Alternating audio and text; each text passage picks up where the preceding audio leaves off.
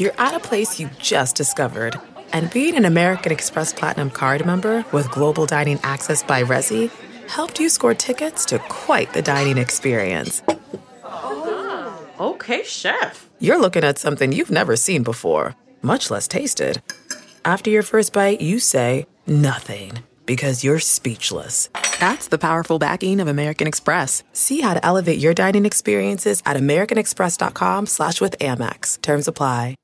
Say hello to a new era of mental health care. Cerebral is here to help you achieve your mental wellness goals with professional therapy and medication management support 100% online. You'll experience the all-new Cerebral Way, an innovative approach to mental wellness designed around you. You'll get a personalized treatment plan from a therapist, prescriber, or both in a safe and judgment-free space. Your Cerebral therapist or prescriber will outline a customized plan with clear milestones along the way, so you can get to feeling your best. With Cerebral, you're not alone in your mental health journey. We're here to empower you to live a fulfilling life. So take that first step towards a brighter future and sign up today at Cerebral.com/podcast and use code WONDERY to get 15% off your first month.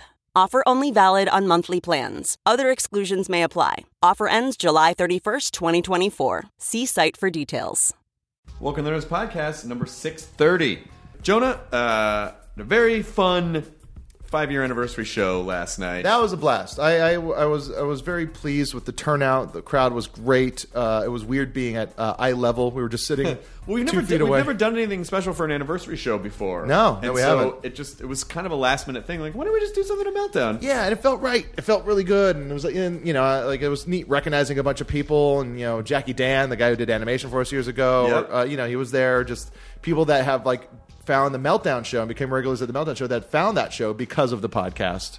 It was really fun. It was really, really, really fun, and I'm glad that we got to do it. And I announced this in the show, but this, just so you guys know, the way that the intros work is, we have our sponsors in the intro. It's what keeps the podcast free flowing and allows us to keep giving them out. And so it really is just roughly 5 minutes or so at the beginning of each episode, if you can just hang with us.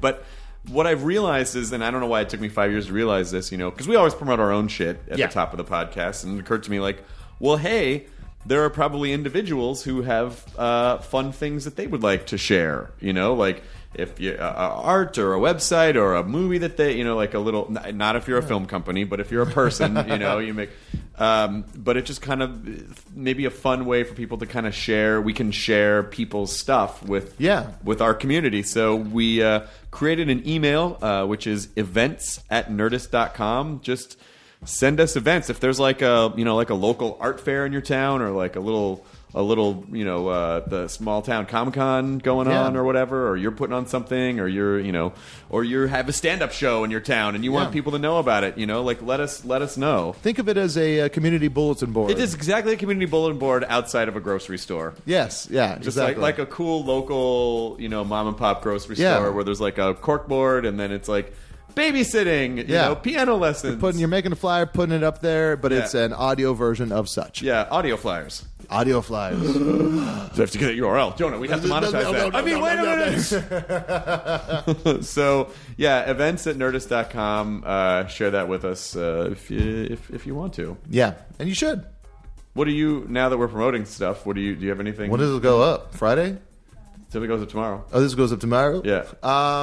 Well, this weekend I'll be doing San Francisco Sketch Fest with the Meltdown, with Kumail. We have a good lineup. Wait a minute, Jonah. Does that mean that you'll be returning the following weekend to join us for the Nerdist Podcast? That means that following weekend I'll be going to do the. I leave San Francisco to go to New Orleans to shoot a pilot. Fly from New Orleans back to San Francisco for the Nerdist show. I got an early flight. Yep. I saw you start to tense up. I got an early flight that day. I'm getting in first thing in the day. And then on Saturday I have a live Jonah Radio with guest Paul Myers, musician and music writer and brother of Mike Myers. Yep. And the band is looking like it's going to be Shannon and the Clams from the label Hardly Art. So I'm very looking forward to that. Yeah, you got a nice little packed schedule there. Yeah, and then like in 3 things on Sunday, and then back on Monday. Who are you, me? I hope not. Oh God, I hope not. I wouldn't even want to do such a thing. You haven't hard enough time with it. Those. That's like become our go-to bit is the 2 guys talking at the same time. 2 guys talking at the same time. It's like you start to go and I go. We did it on At Midnight. We've done it a few times on this thing, and it's really funny when you. It's because it's like you're always going at it, and I'm always going at it, but we're kind of also agreeing. So it's not really an argument at the same time as it is just 2 guys saying the same thing at the same. So this Nerds podcast is Cold War Kids, and those guys were super fucking awesome. Solid dudes. Great pipes on that guy. So nice. Nathan Willett and Matt Most were there with us. We went to SIR Studios in Hollywood to record this. So very nice. SIR Studios, it turns out, listen to the podcast. And they're like, anytime you want to come, like do live podcasts here. Because Swing House moved out of the neighborhood. We had never been to SIR. And now I'm thrilled that we went there because it was a phenomenal experience. They were really, I'm not just trying to do a commercial for SIR. They were a fantastic group. It's a really cool place, really nice stuff. Great facility. And so Cold War Kids played a couple songs. Matt Schwartz played with them for the songs. He'd not sit in on the podcast. He sat and watched the podcast, but he wasn't actually at the table. And Nathan and Matt, just good, cool, chill dudes. Cold War Kids promoting their new album "Hold My Home," which is out now, and it was super fun. And they performed. They did 2 songs at the end. I'm asking Katie because they did 2 songs before we did the interview, so I just didn't know. This is just too much behind the curtain shit. Don't worry about it. You think? You shut your mouth right now, Jonah. Don't you talk to me like that in front of company. I'm here trying to do a show.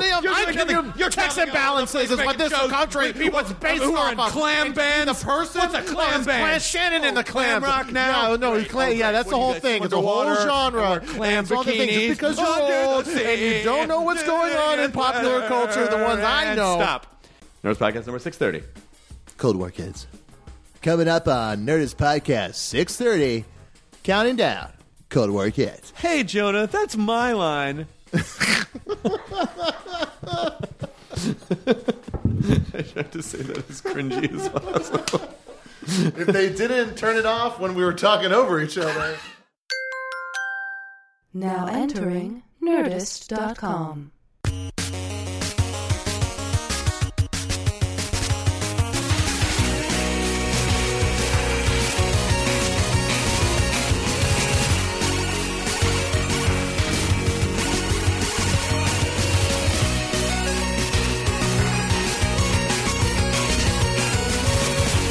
So right before we started recording, you started talking.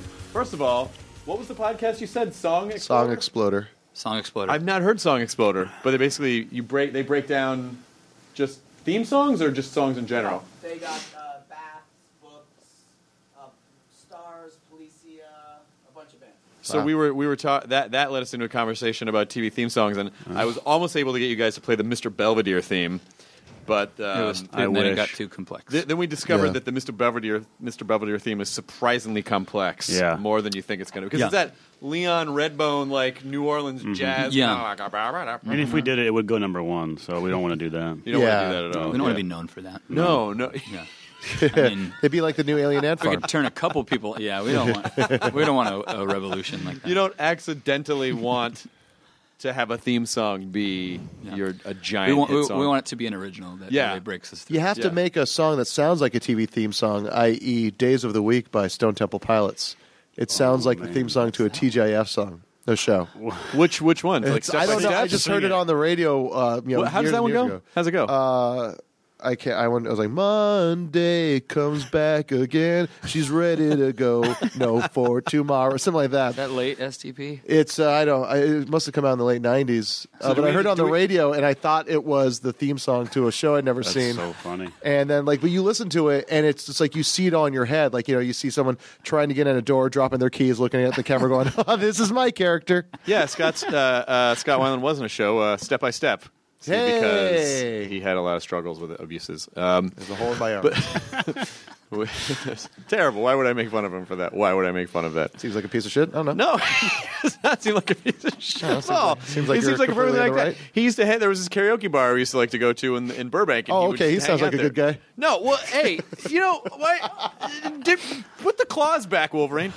But then we got into theme songs, and then I agreed with you. The True Detective theme. I watched every episode of that. I watched the full title credits. So vibey. Me too. I watched we flew back from Australia like a week ago, and I watched every show like straight through. He watched 8 in a row. 8 in a row. He was crazed. He was crazed watching out. Yeah, I would watch an episode, get a drink, go to the bathroom, watch an episode, and I didn't sleep at all. And I followed up with some Fargo, but I haven't about it. 8 episodes is a great number of shows. Like it's because you can. But with you can that show, that 8th episode, probably 6, 7, 8, I was watching them by myself late at night, and I think I'm more prone to getting freaked out by stuff. But that show, I mean, it was like powerful and dark, but a lot of people are like, really, you got scared, and I was like, nothing could be scarier than that show to me. Like that's the most like real and yet like real life fear and yet, I liked it. I liked it a lot. Oh, everyone loved it. Everyone adored it. Everyone built the show up so much to me, and is that it was also what? Is that why you waited? To get away from all the fanfare because everybody. I just waited because of time. Like I didn't have time, and then I started my tour this past weekend, and so then I found myself with like a couple extra hours here and there, like in hotels and on planes and stuff. And so I finally watched it. But my expectations were so high, and there were two things that sort of bummed me out. I really thought there was going to be some sort of a supernatural element woven in. Like I kept thinking like, oh, they're going to uncover something occulty, and then there's going to be some weird devil shit that's going to happen. Yeah. And I thought it was going to tie into his like visions that he had, and that never paid off. There's a lot to try to tie in, but there was some magical stuff that happened in that weird in the weird. But I thought that was just his crazy drug. That's his flashbacks. Yeah, his weird flashbacks. Callers, can we confirm or deny that? That's for sure. There's an episode I watched them all straight. He's in the car and he's singing Colors in the Sky. Okay. Because he was on that. He was on some drug like before. Like it's like a backstory thing. I don't know what. I thought he was going to end up being like the conduit to, or I thought it was going to be like an Angel Heart thing where it's like, no, you're the guy that we've been searching for, and your brain got fucked up. There were just like a couple maybe unintentional red herrings, but I thought the whole the whole drug thing when he was undercover was going to play out. But it was still a good show, you guys. It was still a great show watching him acting away up there. Handsome Family. So good. Great. And that's a very difficult register vocally to maintain that. When the land is even that band's story is really crazy too, and real depressing. I don't know anything about them. Yeah, it's a husband and wife, and the guy had a brain injury, and it's a whole kind of thing. I don't know the details, so I won't go too much into it. But it's like when you read about them, it's like a real weird, depressing story. Yeah. Even the music on that show is great. Like all the end credit music is fantastic. So it's like the different like old songs they pull in, and then T-Bone's stuff. Grinder Man's on one of them, I think. Black Angels. Like the first episode was Black Angels at the very end, and then Grinder Man, that Honeybee Let's Fly to Mars is on there. Wow, It's just so good. That Lungs, the song. I think the Cowboys Junkies covered it. What's the band? God damn it. I just downloaded it. Well, it's not important. You go look it up on the internet. You don't have to hear it right here. The all-new True Detective is going to be rad, I think. When's that start? Colin Farrell and is it Denzel? Yeah, and I read something about it's like occult history of the freeways. That's what. Oh, shit. Yeah. Did they already cover that with Who Framed Roger Rabbit? Yep, they really did. Yeah. Yeah, they really Someone they said got it that. down. Now that's going to be amazing if the reveal at the end of True Detective is Christopher Lloyd. Yeah. Yeah. When I killed your brother, Denzel, I talked just like this. He's only ever killing people's brothers. He only kills people's brothers. Yeah. That movie completely holds up. Yeah. 1,010%. I watched that last year. It's so good. Yeah. Is that basically? Is that what you're doing when you're touring? Are you taking a tour? Are you doing a tour bus? The tour starts a couple days. Tomorrow, Are you doing a tour Wednesday. We'll be in a bus. Yeah. Most uses that Handbrake app to rip DVDs. You know, because if you want to rely strictly on streaming, then you can have a lot of dead zones in your life of being real bored. But I buy it before I pirate it. You might have to resort to I pirate it. You pirate it. That's a good way to do it. That is a great. If that's not a term, that should be a term. You buy it. So you're giving rip. the money, Yeah. but then you have to be able to consume it the way that your device can consume And it. then all my dogs plug it in my computer and they get all the stuff. It goes times 10. I just ripped every Seinfeld for our sound guy. He's 25 years old, and he's just now starting Seinfeld. And I'm so happy because now I have like a new kind of relationship with him. Does it seem exciting to him? Yeah, it is. I was thinking about this the other day. That is it 290s? Yeah, maybe not even 290s, but they changed the way TV comedy was. So now everyone's sarcastic on TV. Yeah. Everyone's the funniest person ever on TV. And I wonder if I was watching it the other day. I was like, does a kid realize that this is where it started? With that, a lot of the elements from this show. I'll let you know in a month. People were sarcastic on television before Seinfeld. That wasn't the... No, but it changed TV. You can't deny that. No, well, it definitely changed. It definitely changed the way sitcoms were done. And I guess ultimately, good stories are good stories. Like good comedies, if it's really, really good, it should be pretty timeless. Yeah. But there's some ones where you go back and you're like, whoa, like other shows. That you thought were really amazing. Grace Under Fire doesn't hold up. What? No, that's crazy. Coach doesn't hold up. Coach does not hold up. No, I watched a couple episodes. That theme song though, that's a good theme song. Yeah, that is good. Which is that just it's the college football? The theme? football, yeah. That's the only thing I know about college football music. So where does your tour start? Denver. That's going to be Wednesday. Wednesday night. Yeah. Holy shit! I'm playing the there Ogden. Yeah, at the Ogden. Yeah. Where is the? It's in a grim part of town. I remember this venue. It's in that really long strip where there's not a restaurant for real miles. College-y? No, I must be. Am I thinking of the right one? You're thinking of, I don't know, but Ogden's there's nothing in the area. There's a thrift store across the street. I think. Oh, okay. And they spent a lot of money at last time. Okay. I was starting Thrift Shop. Were you guys? I don't know if that is Thrift Shop. That was exactly how Thrift Shop starts, Jonah. Right? It's a crazy little horn sound. It's not. It's not. I'm not crazy. A lot of people heard that song. I know that's how it starts. I don't think anyone picked up. Anyone? Yeah. Fuck. Yeah. I'm positive. So anyway, you're popping tags, and you're in Denver. Denver's a good town. It's going to be cold. It's going to be very cold, but it's going to be sunny all week, so you don't have to worry about that. Did you check this all before going out there? I always check because I'm terrified because you're busing it, but when you're flying, you have to know if there's a storm so that you can start preparing. And if in case there is a snowstorm, then you have to a couple days out keep an eye on it because you might have to cancel. True. So yeah, I've been keeping an eye out. Last summer in Colorado, we hit an elk. What? Oh shit! And I slept through the whole depressing. thing. Everyone was... Do you mean the animal or an old guy in a social club? I got off the bus in the morning and I saw the mangled there was kind of broken windshield and this and what happened? And our tour manager you didn't get wake up for that? That's like hitting a car. It was yeah. You were like around for it. I woke up and everyone was checking it out. Yeah. My buddy. Did you demolish the elk? Did the bus demolish the elk? Yeah. But I had no idea. Sleeping. Solid, Jeez. firm. You know what you got to do is you got to take the horns and put them on the front of the bus as a tribute. Chop up the meat, save it. Stop, have some elk steaks. Some friends of mine were on tour in a van, and elk ran in front of them and just totaled the van. Really? Yeah, oh, man, just I completely easily. Yeah. And then the elk dragged the guys out of the car and beat the shit out of them. Yeah. Because they're fucking tough customers. Yeah, you have to be the size of a tour bus to take down an elk. Yeah, that's gnarly. So Scary. you start in Denver, and then how long is this tour? Are you basically on tour for the rest of the year? A few months. Yeah, off and on for a few months. Yeah, a lot of shows.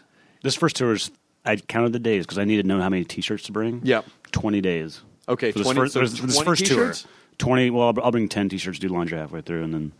Yeah. Very smart. Yeah, but yeah, it's 3 weeks.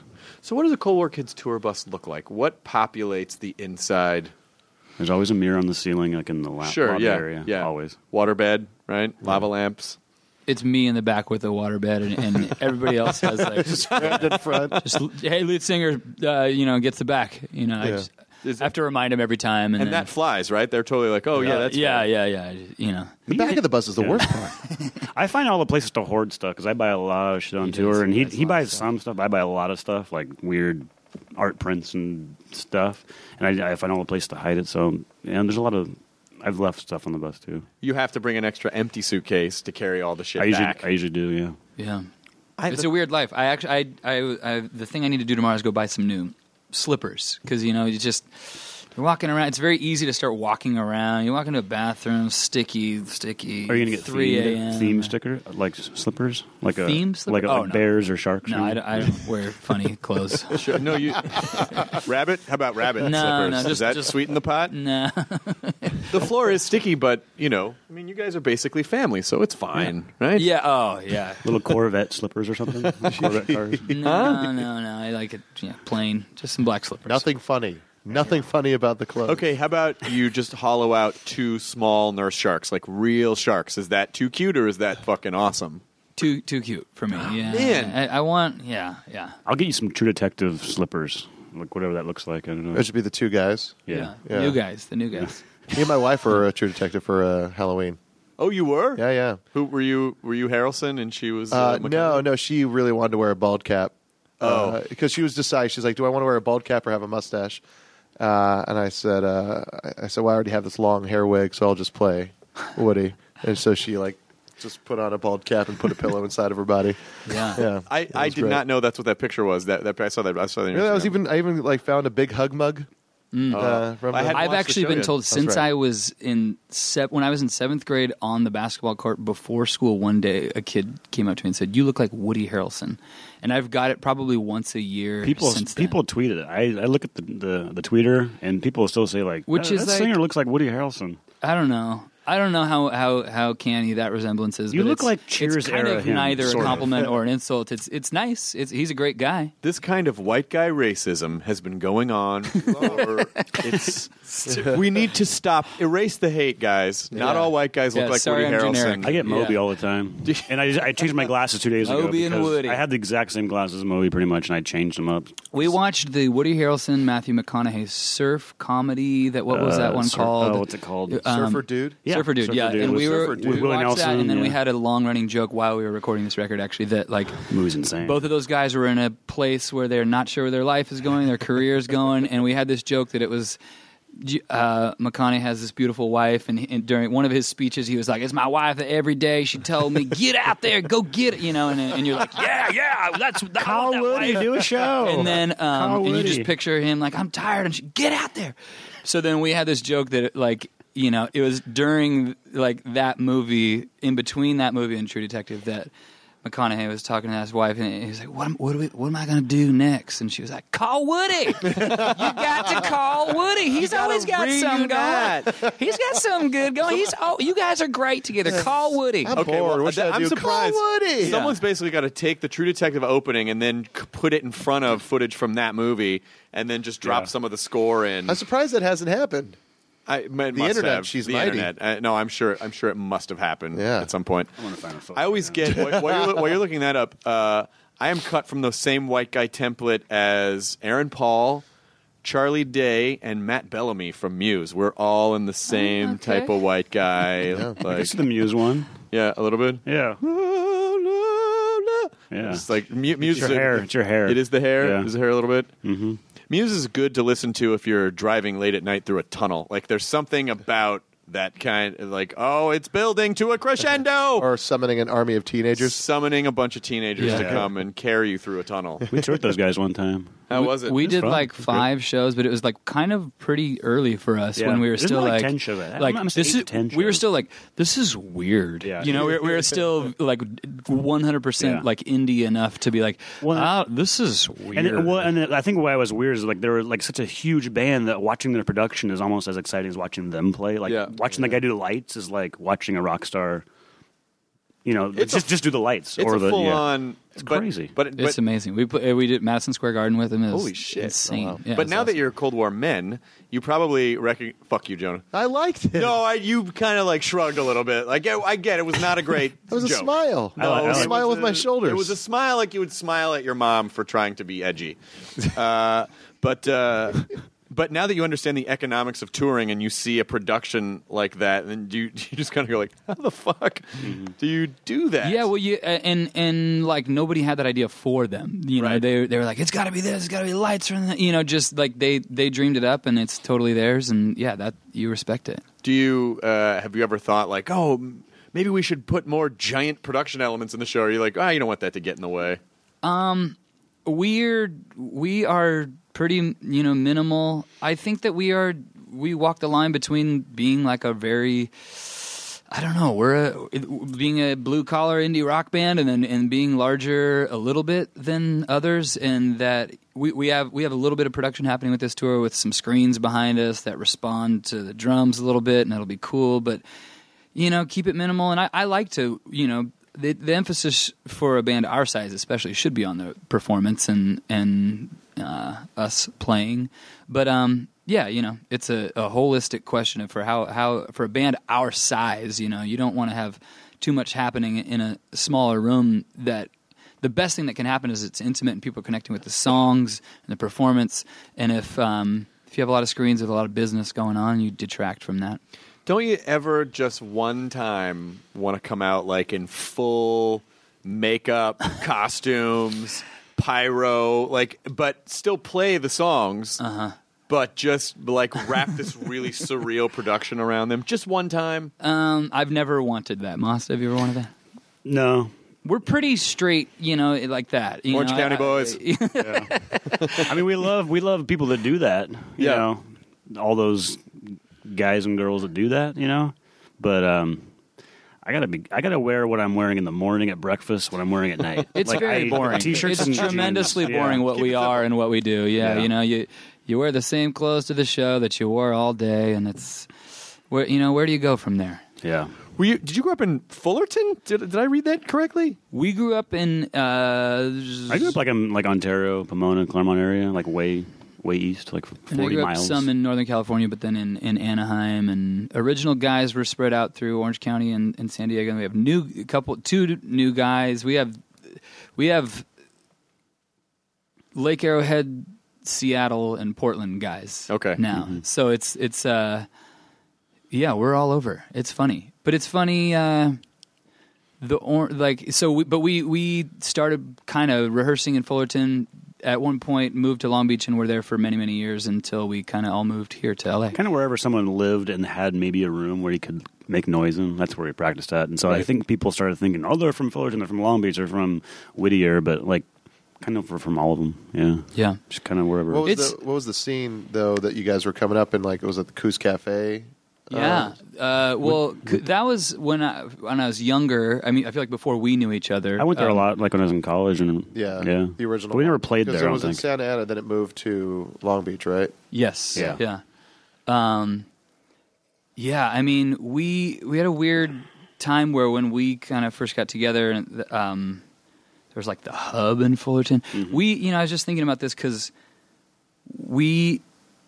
being from Orange County and the time that we were and the age that we were when we were a little older, when we started being 24, 25 or something, there just wasn't anything cool that we immediately identified with living in Long Beach, living in Whittier. We went to a small college called Biola where it was a strange scene of a very small school and a Christian school, but all these artist kids that were... I think that there was, and we were kind of in between LA and Orange County. There's a lot of we didn't identify with anything happening. There was nothing cool about Fullerton or Whittier or Long Beach, really. Any other bands, there wasn't really a scene that we were latching onto at all. So I think that we had a group of friends where nobody was really musicians that much, but that everybody was, a lot of art going on. And that was the world we came from. And it's funny now because there's so much, in Orange County and the Fullerton, there's this Burger Records. And our friend Daniel Mitchkoff's in Tijuana Panthers, and he's a little younger than us. And all the bands in that scene, it's huge and it's really cool to be from Orange County. Yeah, it's who would have thought Costa cassette tapes Mesa. were the ones that are going to... Yeah, and I mean, we just I don't know if I guess in a way maybe that we're the generation before that. But I wish that we, had been in a time where there was a ton of other bands like us, and that we felt proud of where we were from, and that that we had a lot in common with other bands that we were playing with. But it really wasn't the case. I don't know. Yeah. And if I was really patting myself on the back, I'd say maybe we had, we were maybe slightly opening the door for some of what's happening now. I think even from what I know about all these burger bands, it's they're surprised themselves that all this came out of Fullerton, but Yeah, so we were lonely. We started touring right away too. Like, I mean, within the first year, like a year of forming a band, we were like already on tour and like opening for bands or doing our headlining tour, and so we didn't have time to like have like a scene at home, other than doing like our residency nights, like at the Detroit bar, or like here in Silver Lake. Can you only recognize a scene in retrospect, though, or can you recognize it as it's happening? Yeah, I think in hindsight it makes sense. Because if you said in the 90s, I don't know. Well, maybe grunge was pretty well defined. I think it's the 2000s where if someone's like, "What's the music of the 2000s?" I'm like, I think it's because the internet happened, and then like the scene is on the internet, and they're all in different cities, more or less, and so it's not so much in one city. I just even mean like for us, like a sound. Like what's the what is the if I heard something and someone was like, "This is from 2001," I wouldn't know. I'd go, "Okay," but if I hear 80s music, I know, well, that's definitely 80s music. Yeah. If I hear 90s music, I go, that's definitely 90s music. But I don't think I can identify anything from 01 to now as being, oh, that's from like. All of it to me just sounds like an oatmeal, just like a mash of. I think it's just because you know about everything now. Before, like it's in the 80s, it's like what was on radio, and then there was like a bunch of other stuff that no one ever heard. So it was hard to say like what was the sound was whatever was like selling, as opposed to like now everything's so fractured that it's like it's hard to say what thing's selling more. You're than right, the other. because there were only so many delivery channels for things, so everything had to be like everything's a mixtape now. Yeah. Like but then. It was like, well, this is all this kind of station. This is all this kind of station. This is all this kind of station, and there were like 4 of them. Well, like the joke I would do if like I was DJing a thing and I played TV Party by Black Flag, and someone came up and said, "Can you play any 80s?" And I said, "I am." This is an 80s song. Such a just snobbish moment. Ugh. Yeah, you idiot. I thought it was a funny joke that they would get. Such a high fidelity. Yeah, Are you sure you didn't do that so that someone would come up so that you could shame them? No, I wanted everyone to dance at TV Party. It's a fun song. What do you guys? But then, even then, there's such a clear distinction between being, like, I think people are much more default. I think we were, in a way, we started a band. We never were like, you're like, what are we? We're an indie rock band. We're going to be an indie rock band. I think we were just like, we're a band. We're going to play the music we play. And I remember, someone the first time saying like, hey, cool, you guys are like an indie rock band. Being like, are we? Oh, okay. Yeah, we liked the Clash and Nina Simone and Tom Waits, and we kind of just played our version of all that at the very beginning, and then it kind of became what it was. Yeah. You guys got to also work with the producer that did Mule Variations, right? Yeah. The Tom Waits album? Jakir King, yeah. That's pretty fucking rad. Yeah. He had some good stories about he had some great T-Waits, stories. Like? Anything you can share? He had this one about, he went at a campfire with Tom Waits and one of his sons, I think. And he just, without any warning, he just goes into like the, Zach, the DJ on Down by Law that he plays. Have you seen Down by Law? No. That Jarmusch film. Really good. He just like without warning, he just starts being that character, and Jakir just thought it was hilarious. Like, it's funny if you've seen the movie, but yeah, that's one that. Do you ever worry? Did you ever? I mean, because it's just like nice, normal dudes happen to be in a band. Uh-huh. Do you ever think, oh, it would have been really fun to be super crazy and fucked up on drugs and just like twisted and like store, as opposed to like, like we responsibly show up for gigs, we're nice to people. Yeah, I read that Alex James, the Blur bass player autobiography I don't know, 5 years ago on tour now, and I've since now heard that like all the really juicy stuff is taken out, but I'm like, I would have loved to be that crazy, and I'll never be that crazy. I think about it a lot. It's a funny, like, I think there's 100 reasons. I think maybe going to school first, and maybe having regular jobs first, and I think you don't want to be an asshole to people because you know how much how hard they're working, and sure, but yeah, it's a really funny question. I think. In some ways, in some ways, it's also the idea of acting like a rock star, and that I think we came from a time and place, again, in kind of the Orange County thing, or like the No Doubts and Sublimes, and those were enormous selling artists that everybody knew. They came from the same place we came from, but you want to be. It's much less sexy and exciting to be different by being a nice person. Right. You know, all artists have to be, in a way, by the narrowness of what they're trying to accomplish, you have to ignore and in a way be an asshole to people who are. You can't give everything to everyone, and I don't know. I think that in some ways it's much easier to be an asshole, you know, to just do what you want to do and be lost in the tour and the moment.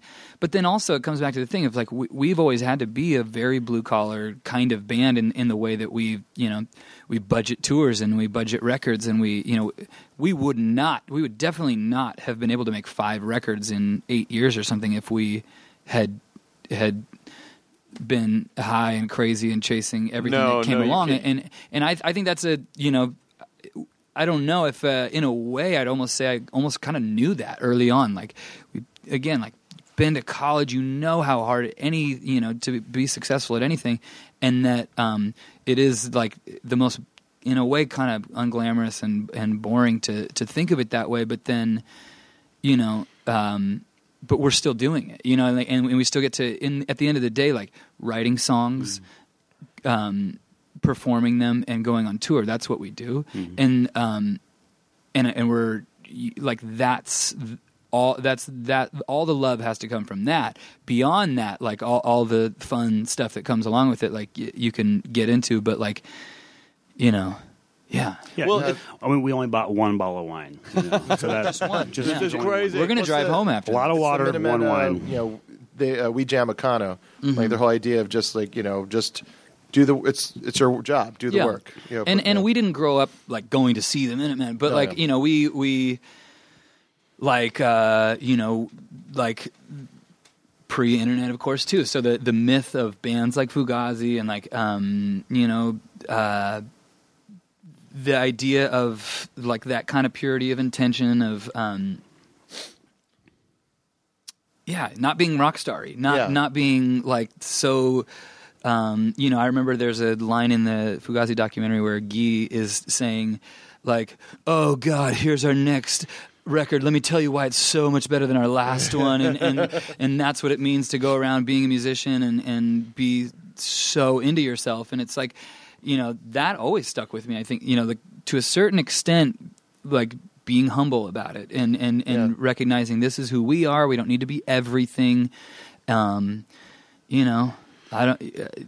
talking about Scott Weiland earlier. Yeah. Well, that's who you don't want to be. You think about some other LA bands that tried to kind of do the rock star thing, and they're crazy. It's like, Icarus Lime, Brian's Jonestown Massacre, like both these bands, like, got some attention, but they acted the part almost to a cartoonish degree. And now, like, they're just like nothing happened. They fizzled out. It's like, we saw so much of that. That's what we were raised on, seeing like, man, that band only made 2 records. What would have happened if they could have kept their shit together a little, what is that? It means a million things, personal relationships and life happening, and it's so you can't control it, but at the same time, like if you recognize the worth and importance of what you're doing, and you see enough people who are like, dude, that guy works at a clothing store, that guy works at a and it's not to say that there's anything wrong with whatever job you want to have, but when God, that person is so talented and they were born to be in that band, and now they have to wait to see if there's like a resurgence of interest in their band, or like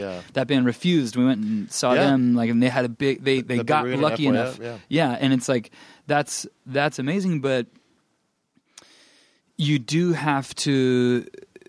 It is like these huge personalities, huge talent, and brilliant, amazing records, and it's amazing that they get to come back together and perform it. But it's like, if you the 4 or 5 of you were in a room, you could say, how can we tone down some of that personality? How can we continue to make another great record just the best without with a little bit less personal drama, without us all hating each other, without us having to break, like, and that's not easy to do. Well, especially because I would imagine a lot of people will go into something like music because it's an escape, or they're rebelling, or they're rejected, or there's something, and so they take that person. Now that's just they've been handed a bad set of social skills, and then all like seemingly all of a sudden now. This sort of world that rejected them is like, we'll do anything you want. Like that's, I can't even imagine what that does if you don't have some type of if you don't have some type of a grounding or a center or something. Yeah, of course. And I would never want to hang out with that person. Right. You know what I mean? Who right, everyone is around them saying yes to them because they got lucky for a moment. It's not going to last for that person. Right. And so it's not even really fun to me to think about being that person because it's so temporary and. But then it's like, you also have to be careful because you can't also, cut out the idea that art is what we do, what everybody does. It's craziness, like kind of captured to a certain extent, but it's also you have to be very organized and very deliberate. And it's like, so we walk that line, and I think it's, you can't go too far the other way either. You can't be, so trying to organize to where it's almost manipulative and some of the art goes out of the room because you're just so efficient, Right.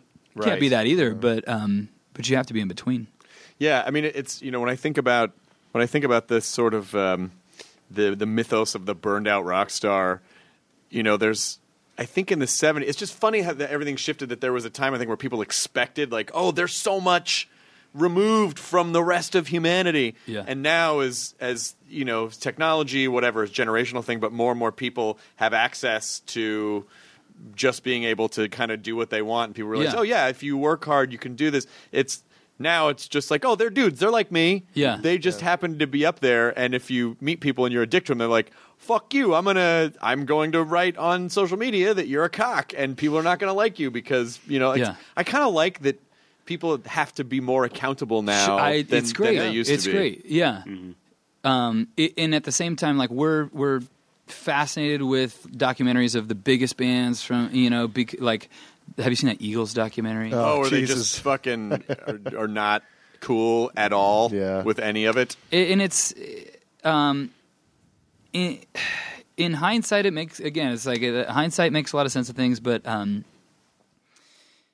Yeah, it couldn't have felt that good to not identify or be able to hang out with any of your fans ever because they think you're a god walking amongst them, and it's like, I just, that is bound to implode. The distance between fan and performer and being so huge and money being made and all that, but we love, like, I think, our band on tour watches so many of these documentaries. We as a culture are so informed by all the glamour and yet all the so obvious mistakes of so many of these the biggest bands in the world.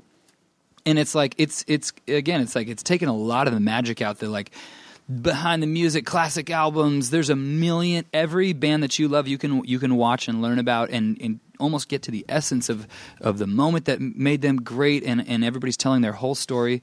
But it's there's a downside of it. It's you're I don't know they got to be lost in their moment. They got to say, they're looking back now and saying, yeah, it was crazy, but man, I wouldn't change a thing. And it's like, but what if you what if you could have that and still keep, Yeah, what if it wasn't, so much cocaine and underage girls and stupidness that put you where you are? I honestly, my manager has a saying, and I love the saying because it applies to everyone at all times. I'm going to say, obviously, there are circumstances that sometimes people can't control, but in most cases, he'll say, like, if somebody turns out to be a fuck up or they, something happens, they'll go, people are where they are for a reason. They are where they are for a reason. Yeah. And a lot of times, if you, it's like you're saying, where you see, you go, wow, that was a really great band, or that was a really great comedian, that was a really great, whatever happened? And you start digging a little bit, and you're like, oh, they were a crazy asshole, and they fucking imploded. Yeah. Did you watch that Mike Myers documentary, The Supermensch? Oh, yeah, no. It's great. It's great. Manager who's been a manager of everybody famous at one point or another. Jimi and Hendrix. The great line where he kind of says, help me out with this, but he says something to the effect of, like, anybody who is, like, who I work with, who is starving to be the most famous person, I know that that's never going to be a good thing for them. Yeah, it's more powerful to the than effect that. of like fame is the worst thing that could happen. Yeah, to, and it's like someone who wants it. That is basically what we know now in 2015. Like, it's obvious to us to a certain extent. We are the culture that knows that fame, like, or not even fame, but just feeding your own ego. Fame is basically the asbestos, where it's like, oh yeah, they used to have that everywhere, but then they realized it was killing people, and so it's like that same kind of like. We had to. There's almost like, it's interesting. I never thought of it this way. There's almost like a social technology that had to evolve. This is a bad thing spiritually for people. That pollutes their. We're more aware of the boundaries. Souls. Like, and like you said before, it's good that we're accountable. It's good that there's like that person is just so lost to the world and so into themselves that they're not an interesting artist. And we know the difference between like people who are kind of milking the system as it is, and like somebody who's trying to make art, and I don't know. Well, I think if you're nice to people and you work hard and you try to be consistent and you try to listen to your audience, then obviously things can happen that you can't predict that can knock you off. But I honestly think there's not much more to it than that, and because the burned out rock star thing, like a few of them somehow survived. Yeah. And it almost makes me think of like the baby sea tortoises like scrambling to they're laid in the sand. And So imagine that sand is basically cocaine. And there's like 5 survived, Ozzy lived and Steven Tyler and and then a couple other people. Mm-hmm. But for the most part, it's funny to me that we, without realizing it, most people hate their older selves. Because you do so many things that you are like, yeah, fuck that guy later. Mm-hmm. That guy's going to have to pay for this shit, but fuck him. I don't really, you're just borrowing against future happiness. And you really have to, if you can be a little more measured about it, like you can actually have a long life, a long career if you tone it down a little bit. Mm-hmm. Yeah. Yeah. Well, how do you guys I also think people love the idea of like, if you're a musician, you're so, or any discipline of art that you're so committed that you could never be anything. You could never be successful at anything else. And that that you have to die to every other possibility.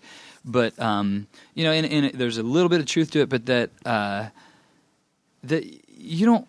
Yeah, I don't know. You don't want somebody to be useless in every other way. That person has nothing to say to you. They have nothing because their ability to look in themselves and have some substance is like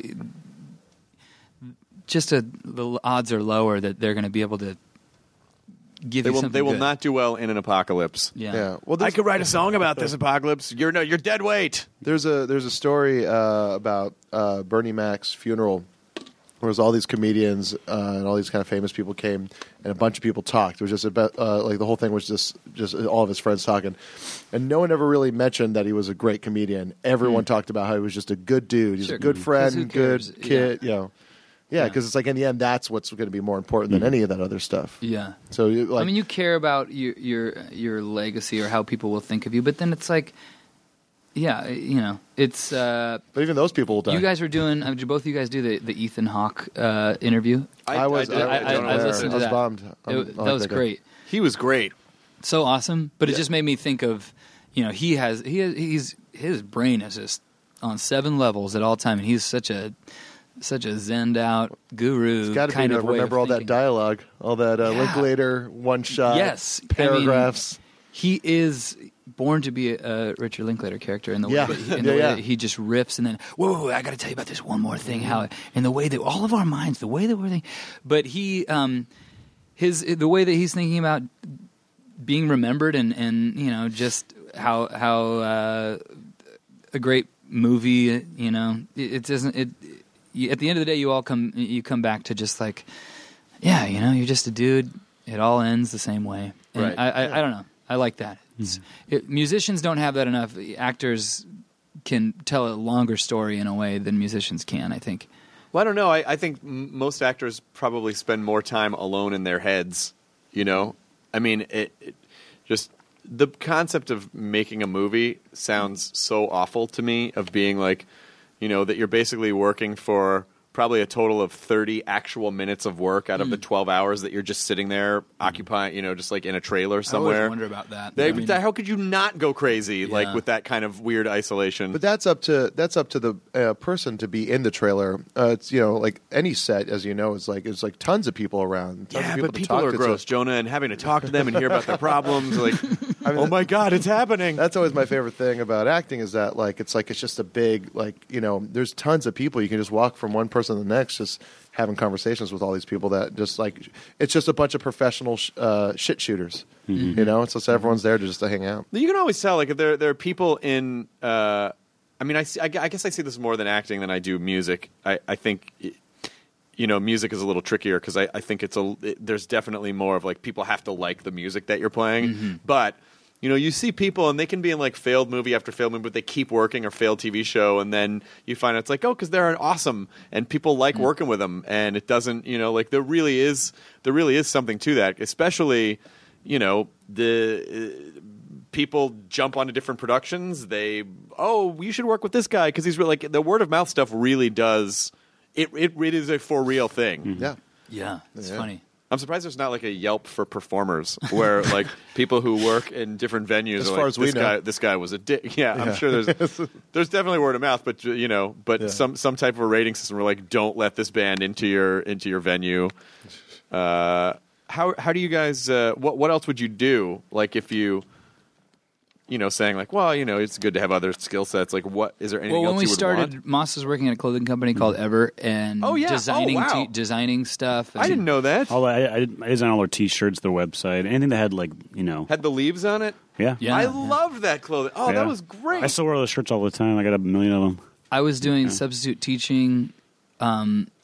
We lived in a house together in Whittier with our friend becoming manager, Brett, and we just didn't have a clue about anything. We didn't really know anything about how any kind of music industry worked, how even touring. Well, how did you break in then? Because I would imagine most people most people starting bands are probably that. We started playing our friends parties and stuff, and just house parties, and like he said, our manager lived with us, and he wanted a manager. So we're we don't need a manager. We don't even have a drummer yet. And so why? But we're get a sidekick and do that, And he did, and time.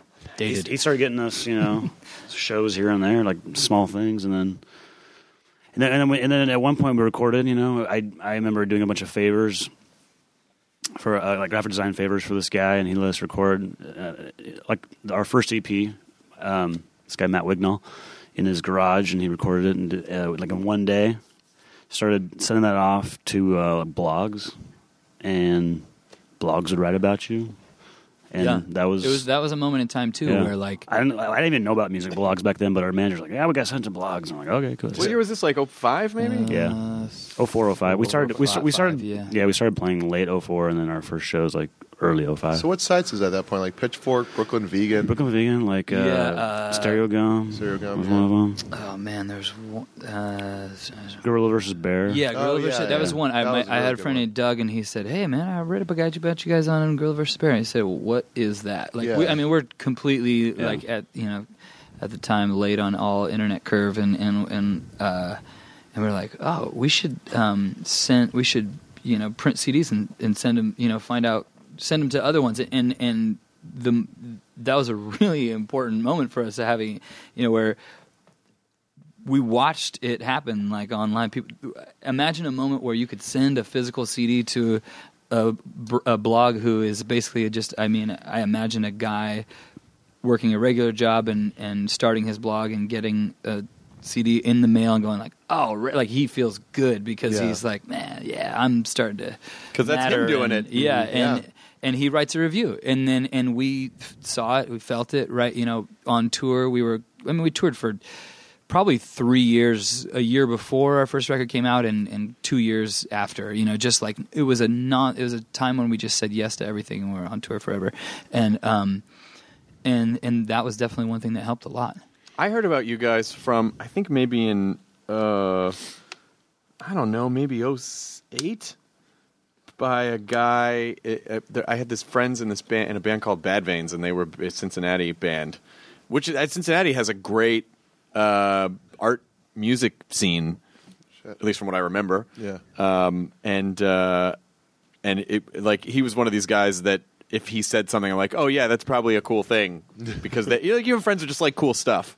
Mm-hmm. And Jonah's one of those guys. Jonah likes cool stuff. Yeah, I'm okay. You're all right. And so it was a complete like word of mouth back then. You got to listen to this band. You got to listen to this band. No, we still do that though. You and I, we still like swap music and stuff like that. It's still, when you really break it down, as far as like any blogs or any websites or Pitchfork or any Spotify or like Pandora accidentally come upon. I think it's like most music, I think, still is just word of mouth and just people. One person can maybe find out about it because of one of those venues, but it's more just like, what your friends like. You're always like, a person is always going to be the best, arbitrator of like what. And then you can pirate your stuff. Yeah, I agree. I'm gonna make sure that people start using that. You get credit for it. Yeah. You designed that word. That's a good one. I'll give you my email. Yeah, pirate. But this is like the day Napster was invented. Yeah. Pivotal. I think we have about the same type of business model, that type of plan. I don't know. A bunch of people will go there. That's got to be worth something. Yeah. Right? Yeah. Right? Then what happens? Are you guys cool with if people are like, yeah, I had to is it more important for you just to have your music in as many ears as possible? Yeah, again, like there's the time that we came into all this. I feel like I never had an ounce of like, ugh, you didn't buy our CD. We were right after anybody who might have thought that way. Mm-hmm. I think it doesn't seem like it was that long ago where that fight happened, but it really was. Like when I'm looking back and I was like, that's 14, 15 years ago. Yeah. Right about the hump when people, it's like with all the sharing, it's like the LimeWires and Napsters of the world. I was working at a record store in Venice Beach. It was brutal. People coming in and they didn't know it was a bad thing to say to a small business. Yeah. It's like, hey, what came out this week? No, this. And they go, cool. Do you want to buy it? No, I just want to know what to download. I go, why'd you tell me that? Yeah. That's the best. But then it's so weird. I was our manager who lives in Eagle Rock was just telling me about the record store in Highland Park, Gimme Records. Oh, Gimme. They just moved over to Figueroa. Right, to a bigger location. Yeah. Who could explain that? A record store that's doing so well that they need to move to a mom and pop neighborhood record store. Oh man, we're doing too good. You know what? We got to move. It's like in a neighborhood with already 3 record stores. There's Permanent Records, Wambleton, and now there's Gimme. So there are two things that I think that make that happen. Number one, I don't think people want to steal everything by and large. I think they want to sample things for free. Mm-hmm. But I think once someone is a fan of something, I do believe that there is a basic communal human thing of, I am getting this from you, I want to give you something back.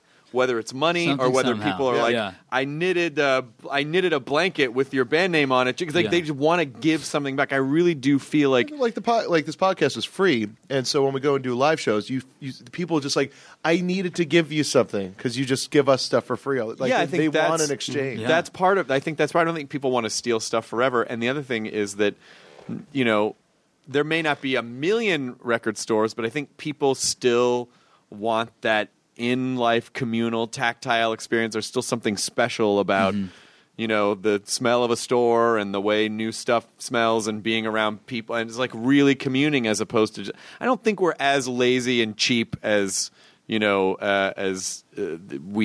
sort of accuse everyone of being. I think people really still want human experiences. Yeah. Definitely. And the kids are into it. The kids, like a buddy of mine, his daughter asked for a record player and records for Christmas. And she got the stuff and she knew she wanted it, but she didn't know how to use it. Mm-hmm. So he had to teach her how. And then they gave her a gift certificate to Amoeba, and she went. And, he taught her how to hold the record. And I think kids are kind of getting back into a more tactile thing because of so much of their life being kind of this in-screen experience. It's also kind of retro, so it sort of makes it it makes it kind of cool. Like this is how. Although I don't remember as a kid ever being like, I want a reel-to-reel in my house, but. I guess a cassette's a tiny reel-to-reel. Why are cassettes back? Why can you? Why? Cheap. They're cheap, and bands can just sell them on the road. I had a 2004 Volvo. It died on me, but it was the last Volvo with a tape deck, and I'm so bummed. Now I have not a tape deck, but we're we're both 35, I think. Is that right?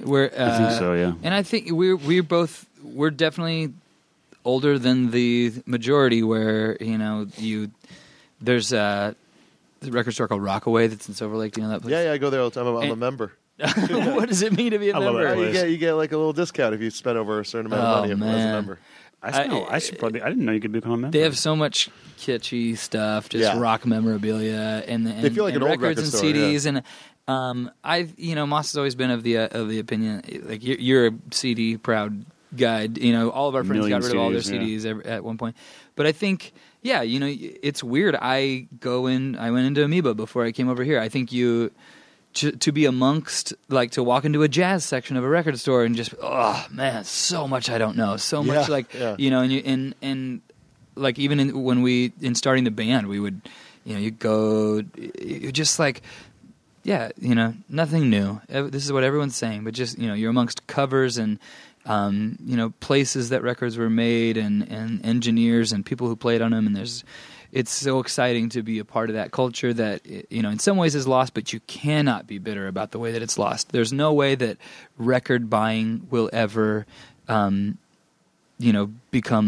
the majority, become the norm. But at the same time, walking into Amoeba right now, it's packed. It's crazy. And I think Pirates Pressing, it's one of the bigger pressing plants in the States, announced that there's no more new clients. Like they're backed up for a couple years now, and they're starting to build a new factory. Well, as a consumer, as a fan of something, you just appreciate stuff more when you have to work for it a little bit. Mm-hmm. If it's like that idea of sending a CD to a blog, it's so different than just emailing a song. Like all right, I'll get it. But when you actually have to take something out and experience it, or you have to go purchase it and come back, I think you're a little more open to appreciating the experience because you had to work for it a little bit. Yeah. That's why I don't like people that use Discogs for record shopping. I think it takes away most of the fun of record shopping. Mm-hmm. It's like just going like, I want to get that. Oh, I'll find it online and I'll buy it. Mm-hmm. As opposed to the fun of going to a store, talking with the guy there. Yeah. It's like, do you have this? Oh, I don't know. And then flipping through. And then when you're doing that, you're going to find something else you didn't realize you were looking for. When I was in college, it was a I guess. Oh man. I can't remember what the record store was, but I went to UCLA and Rhino? It wasn't Rhino. No. Aaron's? What? Aaron's? Yeah. Maybe it was. I like Aaron's. There was a machine in there. This was revolutionary that basically made mixed cassette tapes, and you would go in and pick the songs you wanted, and it would record. I'm positive I didn't dream this, and it would record them all like onto the cassette, really fast. And that sounds awesome. It would record at high speed, and then obviously it would play back normal speed. But you basically would create your own mixtape in a machine right there. It was so much fun. It's rad. Yeah, but how do you put in samples from movies that make it so specific? We didn't have the technology in those days. Yeah. Actually, I was friends with a kid who's had way too much money, and. Because when you're in college, like if he's the one friend I had that lived in his own apartment, which was crazy, and it was in a really nice building, and he had all this mixing equipment, and he would do that. He would make mixes and then like drop like movie quotes and stuff in the middle, and it fucking blew my mind. And one of the saddest days of my life, I had that fucking mixtape for like 6 years, and I left it in my shorts pocket and washed it. Oh. And so I took him and I was like, no!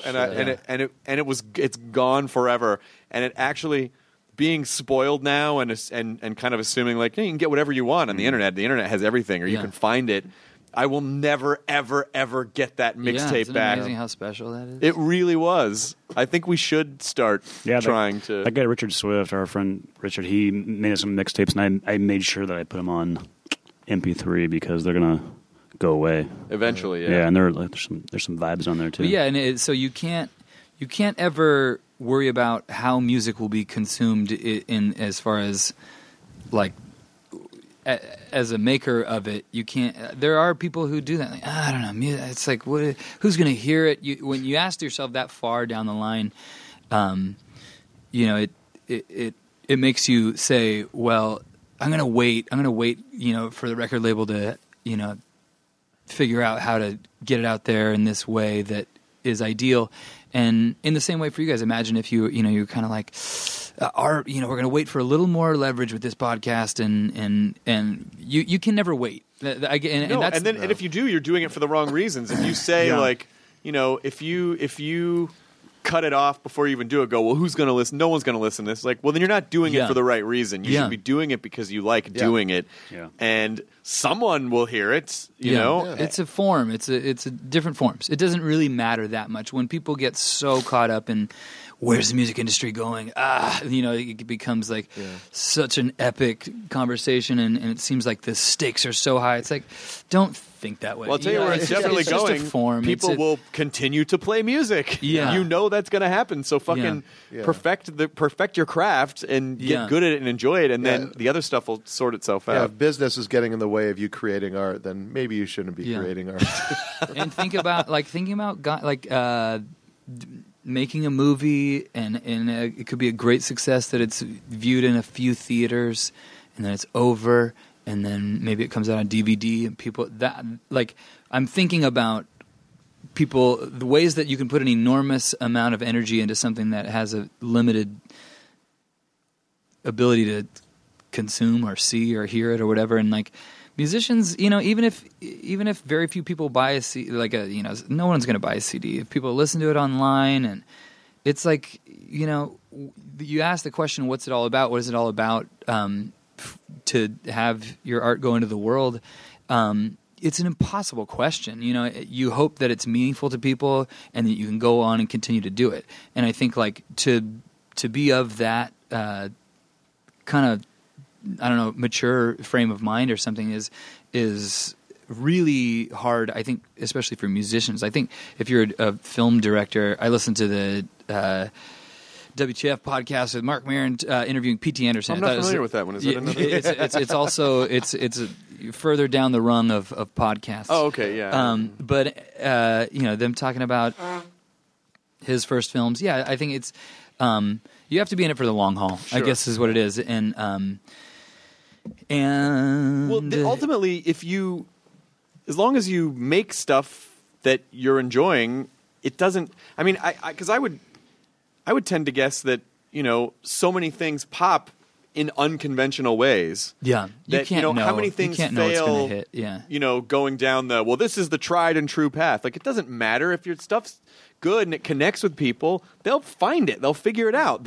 If you just make a CD, then someone will rip it onto something else and they'll pass it around. And it doesn't, you shouldn't be held up by, and I think in a lot of cases, those are excuses for people because they're afraid of failure, they're afraid of looking dumb, they're afraid of not. And it's like, well, sometimes you're going to look dumb, sometimes you're not going to look dumb. It doesn't matter. Just try to learn from it and move on. And be about something bigger. I think that's a hard. You have to kind of maybe know yourself or know the stuff that drives you, and usually it's deeper stuff. Whether I don't know. You can't base your success on anything tangible. Whether I don't know how you guys started, but I feel like you're probably interviewing your friends at first, and then those friends maybe got to be the range of people you could choose to interview is probably that they became that's more actually how famous. That's literally how that's how it happened, and that's how I think all the podcasts started was. Oh, we're just sort of talking to our friends, and our friends are guests. And then, I remember very distinctly, it was probably it was a while before someone came on that I didn't know. And it was like, whoa, this is like a real... Oh, wait, this is like a show now. Like before, it was just fucking around. I think that person might have been Ozzy. Like I did something for someone. They're like, will you host this Q&A with Ozzy? And I was like, well...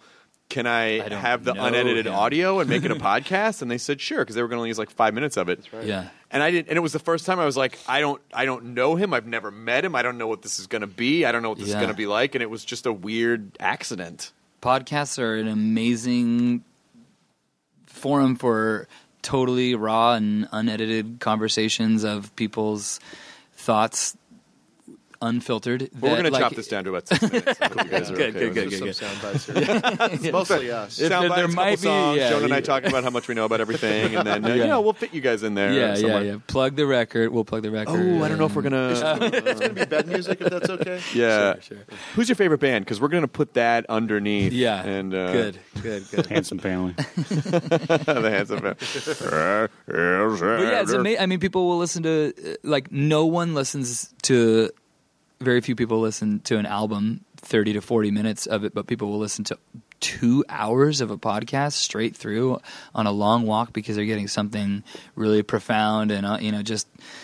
Listening to a full album is emotionally challenging to people. Yeah. And it's funny that people, and I'm guilty of it, you spend more time debating whether or not you want to invest time in something and energy than if you would just listen to it and experience it for yourself. We're so scared now of taking chances on things emotionally. We're like, oh, I don't know, I may not like this. It may not be good. Like, well, what if you just tried it? And if you don't like it, then you don't like it, and that helps further give you a sense of who you are. Like, I feel like we need to look at life as a collection of experiences that tell us who we are, rather than I have to like everything. Like, we're so much in a Genius playlist fucking mindset where it's like I gotta like everything that no, you don't. Bring me what I desire. Yeah, no, you can not like things, and that tells you just as much about yourself as something that you like. Why not just try to experience different things? Yeah.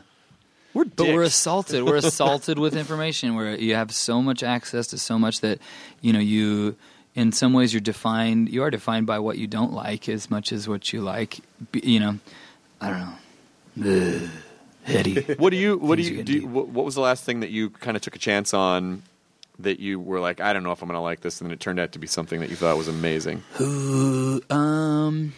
I was looking at I don't know how I came across this even, but there's a record label. It's called Superior Viaduct that reissues records. I'm looking over here because this guy seems to know stuff about. Sounds like stuff. Live the Attic, that kind of stuff. Yes, exactly like that. Reissues records. There's a band called Flesh Eaters, which is a '80s punk band that played this record, this lineup 10 times, and they just played at the Echo the other night. Moss and I and another friend who we didn't even know was going, but it's like. Raddest record, A Minute to Pray, A Second to Die, and one guy's a member of X. But this record's so insane, and I, how did I even come across it? Probably because this group of people had a reissue. They have a crime record and a gun club record and the '80s punk band, LA stuff. Is it all just LA? No, it's all over the place, and they have Alice Coltrane's first record they reissued. It's just a cool, and this speaks to this whole conversation. To look at this website and see this, tiny in the scheme of things, record label that is has great taste. At the end of the day, there's no common thing in genre or location or anything other than. Real narrow vision, great taste. It's wow, that appeals to me. That's Maybe we should find, this would be the kind of thing where maybe Katie or Kyle, someone just pull links to this stuff. Because people will always go, what was that thing that was mentioned in the podcast that I didn't know? That one is called Superior Viaduct. Okay. But yeah, I don't know. As we're I think that's about, we've been in an hour. But I drink a lot of water too. Yeah. Yeah. Drink a lot of. I drink a lot of water. Oh, you drank a lot of water. Yeah. Yeah. Do you feel hydrated? No, that bathroom's calling me. Oh, okay. Oh. So before well, I got about 1 minute in me until I run out of here. Tale. Yeah. One time I was living under a waterfall. Did you hear that new D'Angelo record? Yeah. I was just listening to that today. That's Black one Messiah? that wasn't really a take a chance on. Actually, now that I think about it, that was more I'm probably gonna love this. You did But that's it insane. On New Year's Day or no, it was before Christmas. Right? It was before Christmas that he kind of surprise put it out. I guess. I have this weird thing where, and it's ever since I was a kid. For some reason, I always really like the 8th track on an album. And it's not that I'm trying to like the 8th track on an album, and every time and the 8th track on your new album, it's got home in the title. Hold My Home. Wow. Yeah. And I was like, I wonder. I'm like, fuck yeah. Like, I don't know what it is. That's my favorite song. Are you predestining that to be true? I don't know, but I think it's maybe when you're, and this is just my stupid, this is much more new agey than I actually am, but I almost kind of wonder if in the story arc of an album, you're 10 or 12 or 14 tracks or whatever, that's just the third act. It is kind of like that part, so that subconsciously when you're laying out all the songs, you're like, oh, this makes the most sense here in number 8 position. For some reason, the 8th song almost always resonates with me. My buddy Matt, every time he would show me an album, would always skip the first song. He's like, "Oh, you gotta check out this album." I'd skip the first song. He'd be like, "Why do you always do that?" He's brutal. all, "It's when it gets going." I will say that whenever, for doing track listing for records, for doing live sets, gotta pee it up.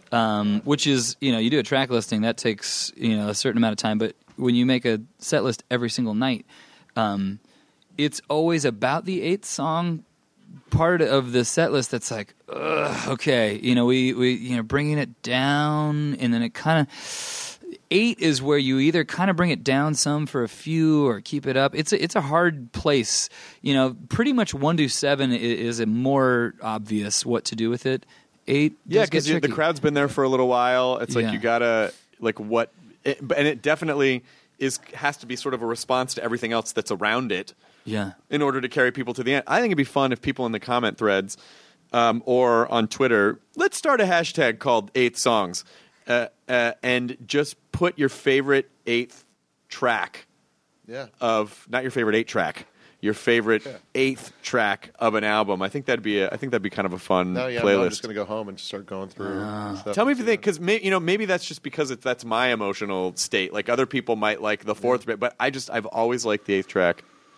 What is it? This is my last question for you. Is you sing in such a high register? How do you not blow your fucking vocal cords out? I'm wrestling with it right now. I wrestle with it a lot of the time. As we were talking about before, I realized late in the game here that I got allergies. But then I also, like smoking and drinking is never helpful for that. Does not help that stuff. I'm getting to the point now where it's just like, even today, I was debating, like, man, you know what? I should try to not drink on this whole tour. But it dehydrates but now here I am with a bottle of wine just at the podcast. We're not even playing a show. If you want to see what can happen to a person's voice, listen to early Joni Mitchell and then later Joni Mitchell, because it's. I mean, and her voice. But she's not. She's like a. She has a beautiful voice. Like she has an amazing voice, but like I'm a shouter. Like chain smoking. Oh yeah, like she used to have this really high register voice, and the later stuff is all down. I mean, she still sounds amazing. Yeah, I love Joni Mitchell, but you can definitely hear like, oh, that can happen to your. I always think it's like, you hear people say like, this, he's this guy's 31 and he's got that Tom Waits, smoking and drinking, and you're like, oh God, that's so dumb. You can't go if you get that naturally, fine, but you can't go back to having a nice, true to yourself. And you don't voice. Want in 20 years, you don't want to be like. Hang me out to dry. Like, you don't want to have to do like a jazzy riff of it because you can't. Or if you already have that voice naturally. Hey, drop it a key, boys. Yeah. Or you can always hear like when a singer, like when an older singer, it's like, oh, they used to go up. Now they drop to the minute down. Your fans are watching for that stuff, you're really in trouble. No, it's true. I like, I remember being at South by Southwest probably the first time that we were there, and we had played so many shows leading up to it, and I had no voice. I do think that there is something just primal that kicks in where I literally can be walking around all day and have not even the ability to speak and just like ordering food or whatever, and just be miserable, be so bummed, like, man, this show's gonna suck. I'm gonna sing terrible, and then and you push it all out, and it hopefully opens up and you can sing, but. I remember being at South by Southwest, I think the first year, and being in that place of being so brutally blown out, having no voice, and somebody was like, here, like, you just got to chew on this ginger root, it's like a big piece of ginger, and I was just, like an apple, just eating it, and it was like, but nothing works. Nothing ever works. I for the first time went to an ear, nose, throat doctor, and like, she gave me these like steroid pills that like for a week was like, yeah, I'm all better. This is awesome. And then was like, she was like, no, I can't keep you on those. Oh, you can't. You're gonna get bloated. You're gonna get, and you're gonna eat. And also does it's terrible real for you. damage because you're actually, it's not. It doesn't. Your cords are still fucked up. It's just that the steroids kind of help mask that a little bit. Yeah. So you're just doing horrible damage to them. I always think how much smarter I would be if I were to sing in a very medium register, and every future recording, and how much better long term that would be. But of course, it's about like it's this. That's where I feel good, and I like at the end of the day, I feel like it's you want to cut through, and for whatever reason that high register makes me think of like a kind of like some kind of James Brown, like I'd rather like kind of punch with the vocal than be super melodic with it, I guess. Then get to the point where like Sinatra later in life, where he was basically just metered talking. This is how I normally talk, and I'm smoking fucking broads like it's dope. But there's longevity in that. That's is nice. Well, it's nice. So then at that point, it can be kind of a kitschy thing, like, "Hey, I'm doing this on purpose." Hey, yeah. But there's voiceover actors have a lot of good secrets for that, for throat stuff. Apple cider vinegar is that's very a good one. And then should be gurgling. Should be doing vocal warm-ups. There's this Korean stuff, and I can't remember what it's called, but a friend of mine refers to it as Hulk juice because it like. You take a shot. It's not alcoholic, but it's some type of Korean herbal juice, and it supposedly like completely coats your throat and makes it. George Carlin would. He said he learned it from an opera singer, or when he started to lose his voice, he would drink room temperature flat Coca-Cola, and it was like a quick fix, or just kind of the syrup would just kind of coat and help out and be kind of a temporary thing. I heard that Amy Grant would eat potato chips. Really? What would Kurt Cobain be doing if he was still singing right now? Well, what would he be singing like? Dave Grohl's voice still. Yeah, God, he's everything is the end of it. And even in between every song. Man. I'm so glad to hear about the Amy Grant thing though, because I was wondering how night after night she'd get on stage and go, "Baby, I'm chicken breathing." I think my mom told me that, so she'll be happy to know that we riffed on the Amy Grant tip. Well, I think finally we've blown the lid off the Amy Grant enigma too. Like, how does she night after night, night after night? Stop for hitting those impossible notes. Yeah, baby, I'm so glad you're mine. Shattered Tom Waits CDs. That's what she does. I was in a restaurant. My friend April and I were performing in Vancouver, and we went to this Vietnamese restaurant. And for some reason, they had on. It was a really annoying station of just kind of annoying covers of songs. Coffee House. And it might have been. Vino Volo Airports also have that. Who does? Schwartz. Oh, they just. There's some there's a certain type of singer that does that like. I'm an anachronism. Like they sing purposely like that from the necromancer. No, that'd be better. I said an anachronism. Oh, sorry. I'm a necromancer. No, but it's just that kind of like Macy Gray sort of a thing. But they add a little bit of the 30s, like la, la, la, I'm singing my songs like this, like come the fuck. Electric Time Machine. Yeah, exactly. Not on board for that. Not on board for that. Yeah, unless it's you either have to commit to it all the way and be like, I'm doing a ragtime Leon Redbone that thing. takes us back to Mr. Belvedere. That takes us back to Mr. Belvedere. You don't want to touch that. That I feel like that reference was the Mr. Belvedere of the podcast. It sort of came in and rescued the family. Wesley. Whose story is it? Who was it? Patton who has the story about Christopher? What's his name? Hutchins. Anyway, the Mr. Belvedere actor sitting on his own balls. Oh, Jesus. Oh, man. And they did an impression. I thought maybe it was Paul F. Tompkins, but they would do an impression on stage of him sitting on his own balls. No, I think it was Patton, and the whole impression was just, oh! I don't know why. 2 for dinner?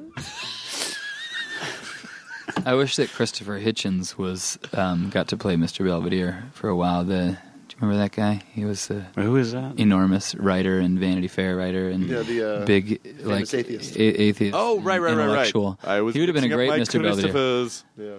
He would have been a great Mr. Belvedere. Yeah, he would have just reamed everyone. Wesley, there's no point to anything. Yeah. What? God doesn't exist. Oh, I guess I will cheat on that this exam. Is class. Everything is just a class struggle. I guess Bob Uecker can cheat on the wife. I don't know. The whole Bob Uecker, the star of a sitcom.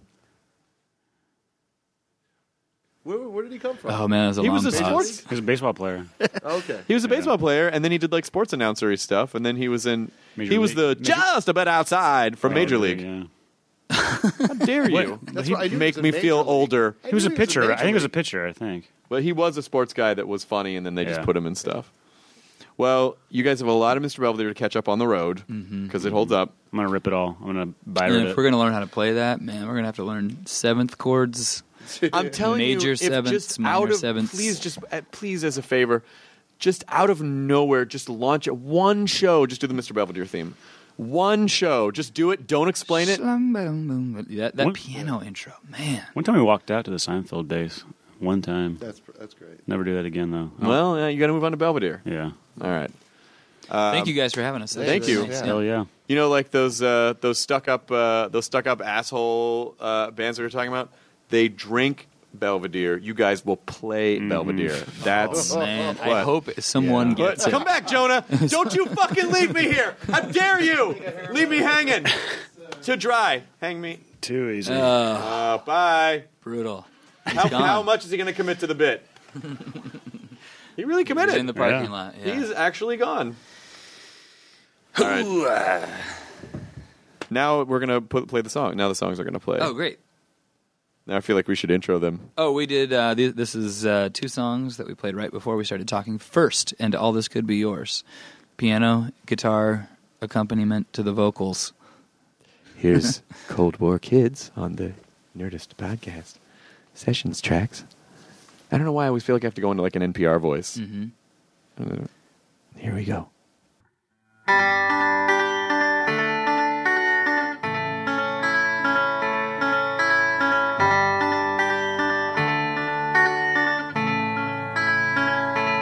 Cheated and lied, broken so bad. You made a vow, never get mad. You played the game, though it's unfair.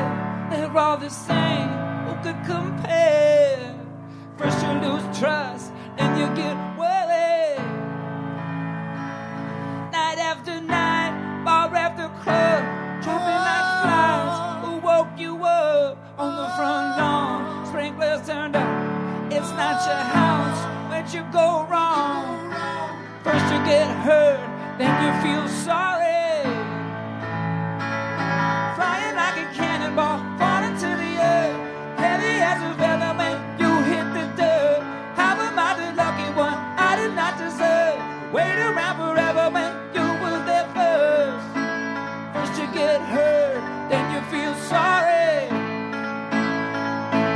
There comes a time in a short life to turn it around, at a rewrite. Call it a dark night of the soul. The ticking of clocks, gravity's pull. First you get close, and you get worried.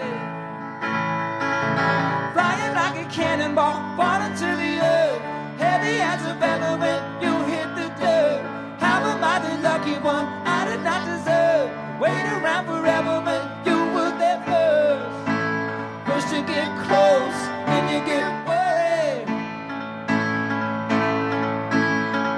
Going silent, a silent treatment. It's not inviting now, and don't deny what you meant. You get excited, you get excited. You got a feeling, oh, at least you can pretend. You wanna light it, you wanna light it, you wanna light it now. The candle from both ends. You get excited, you get excited. Flying like a cannonball, falling to the earth. Heavy as a feather when you hit the dirt. How am I the lucky one I did not deserve? Wait around forever when you were there first. Flying like a cannonball, falling to the earth. Heavy as a feather when you hit the dirt. How am I the lucky one I did not deserve? Wait around forever.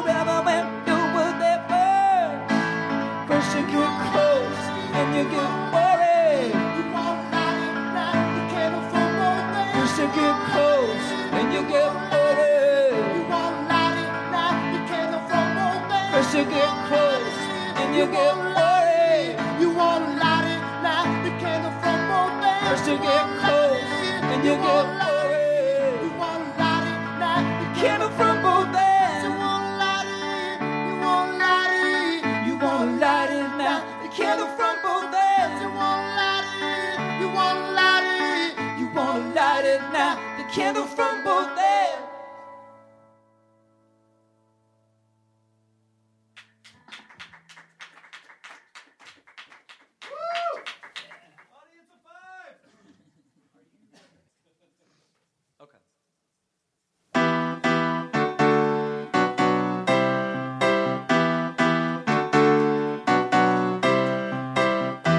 I've been silent partner, I've been your shrink.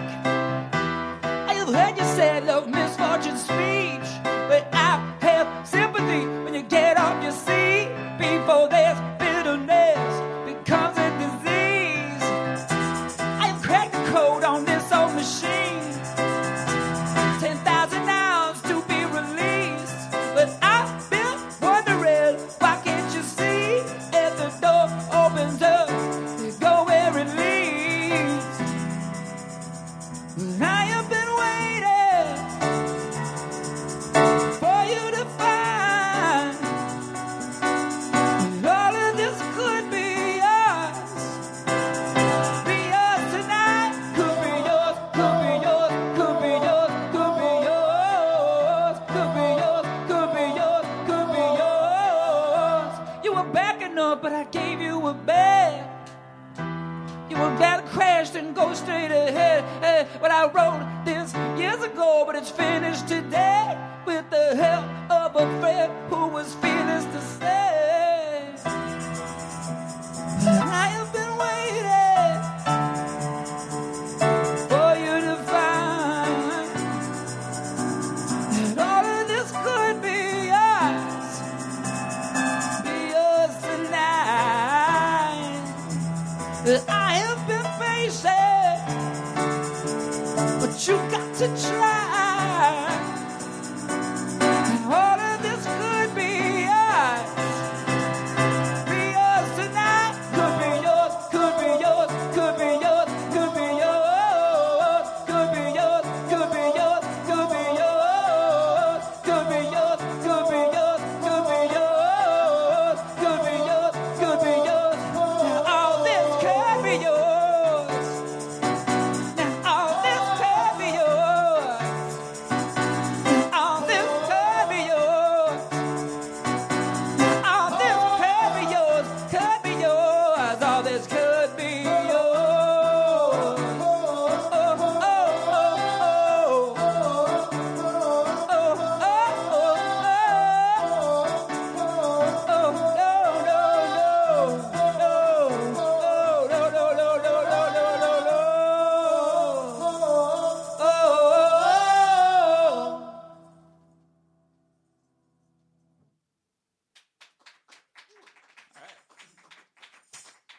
Thank you, guys. Now leaving Nerdist.com. Enjoy your burrito. Welcome to Pura, the most pristine, safe, climate-stable city on Earth. A haven amidst the wreckage. Here, you're safe from heat domes, superstorms, water bandits in the outer lands. There's no crime in Pura. No murder, no suicide. And best of all, there's no cost to join us. In Pura, we promise to keep you safe. They killed her! You took everything! In a world that doesn't feel so safe anymore, we're waiting for you. Here, in Pura. The Last City is a new scripted audio drama from Wondery. Enjoy The Last City on the Wondery app or wherever you get your podcasts. You can binge all episodes of The Last City right now, ad-free on Wondery Plus. Get started with your free trial at Wondery.com/plus.